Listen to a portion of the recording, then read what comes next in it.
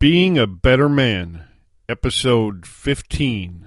Hey, it's Free for All Friday. You have just entered a world governed by personal accountability, where being a man is not an excuse for bad behavior, where complaints are not allowed, whining is forbidden, and excuses do not exist. Join us as we focus on the actual character of men rather than merely the trappings of manhood, where we discuss getting the best out of yourself instead of trying to get the better of someone else. We have one singular mission: being a better man today than we were yesterday. Now prepare to have your thoughts provoked, your ego challenged, and your character tested. It's time for Being a Better Man. Here's your host and fellow man in the trenches, Alf Herigstad. Hey everybody, welcome back once again to Being a Better Man. I am your host, Alf Herigstad, and today is Free for All Friday, and we are talking about the skill of decisiveness. It truly is a skill that can be developed, improved, honed, and used to great advantage as we go through the world being better men every day.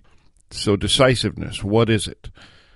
Well, as I like to do, I looked it up in the dictionary, and it said this: having the power or quality of deciding, putting an end to controversy, characterized by or displaying little or no hesitation, resolute, determined, indisputable, definite, unsurpassable, commanding.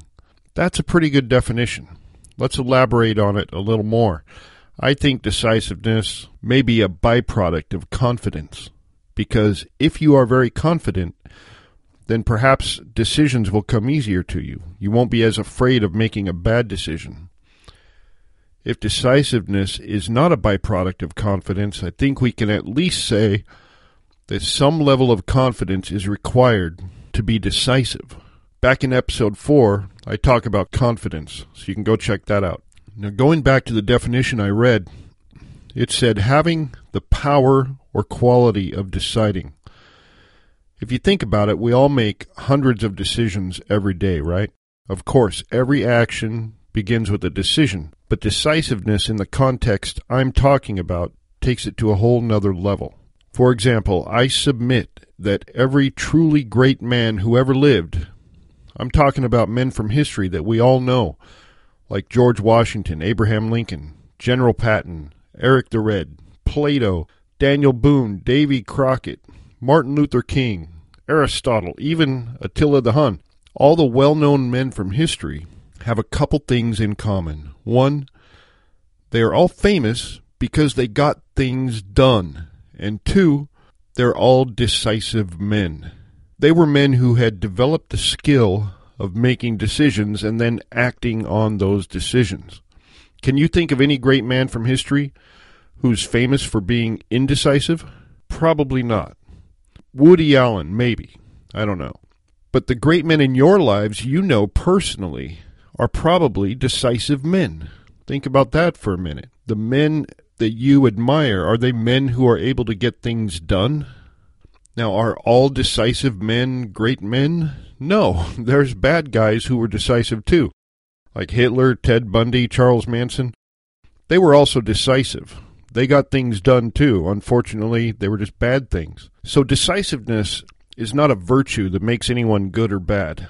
It is, however, a skill that allows people to get things done. As men, we have the power and ability to shape the world around us. We have the power within us to design and craft our lives in the way we want them to be. Unfortunately, a lot of guys do not take advantage of this power that they were born with. What's the difference between the guys that make an impact on their life and the guys that don't? It could be decisiveness, because decisiveness is the thing that makes it possible to accomplish what you set your mind to do. Thoughts become ideas, and ideas take shape in your mind, and they become a plan of action. And that plan of action needs something to get out of your head and become real in the world. It needs you to make a decision. It needs you to decide. Once you do, then you're getting things done, and that's what men do. So many great ideas die in the mind because people will not decide to act on them. But what holds people back from making decisions? What is it that makes a man indecisive? Plain and simple, I think it's fear, or rather a lack of courage. Like fear of making the wrong decision, fear of what other people might think of your decision, and the lack of courage to act in spite of those fears. Besides making it possible to get things done, another benefit of decisiveness is that it is attractive. It's attractive to both men and women.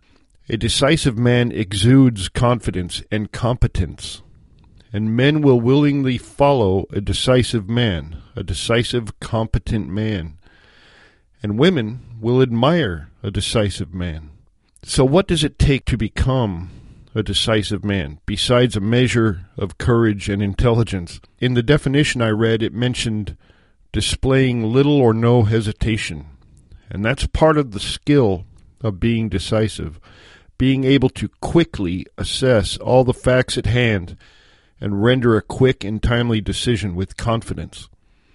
That's why it's a skill, because it takes practice and some experience to correctly and quickly weigh all the data and facts required to make a decision.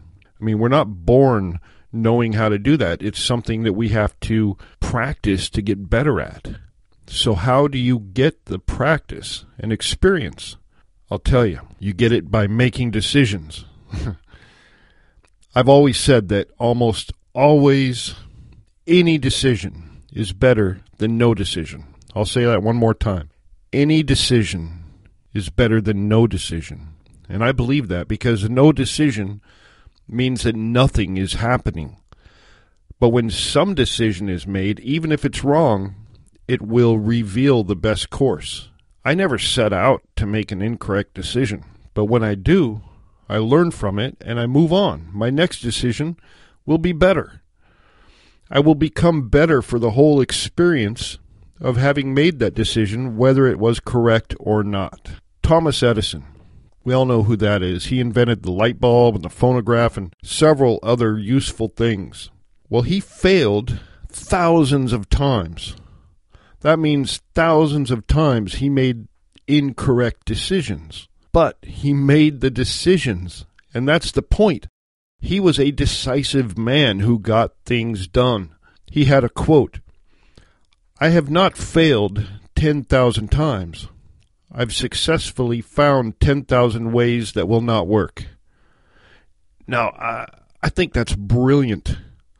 And that's exactly what I'm talking about. He found 10,000 ways that won't work, so then he knows what to do that will work.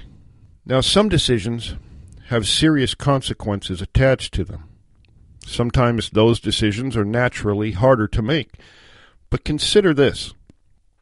If you are a decisive man in the habit of making decisions, you will fare much better in those serious cases than the indecisive man who never does. So, if you would like to become more decisive, what should you do? Like I said earlier, you need to start making decisions. I'm not talking about just randomly making decisions for the sake of it. I'm talking about making the best, most deliberate decisions that you can. Even indecisive guys are in the habit of weighing out the pros and cons of a given situation. That's kind of what people do. That's kind of the easy part. The hard part is speaking your decision and then acting on it. Until you take action, it's still just an idea. You may have to look for opportunities to start exercising your decision muscle. They're pretty easy to find, though. Anytime someone asks you a question, that's an opportunity. For example, if someone asks you what restaurant you want to go to, don't say, "I don't know." Pick one and say it and go to that restaurant. In fact, try to never say things like, "I don't know." Whatever you want. It's up to you. I'm not sure. It doesn't matter. I don't care. Or even just whatever. Those are not things decisive men say. Look, I'm going to be working on this with you. I'm a pretty decisive guy. I do get things done. But there's always room for improvement. And sometimes my wife will ask me if I want this food or that food for dinner. and I say, whatever's easier. Because honestly, I'll eat whatever's in front of me, and I don't really have a preference. But by me saying that, now I, the man, am forcing my wife to make a decision for me. And that's just not right.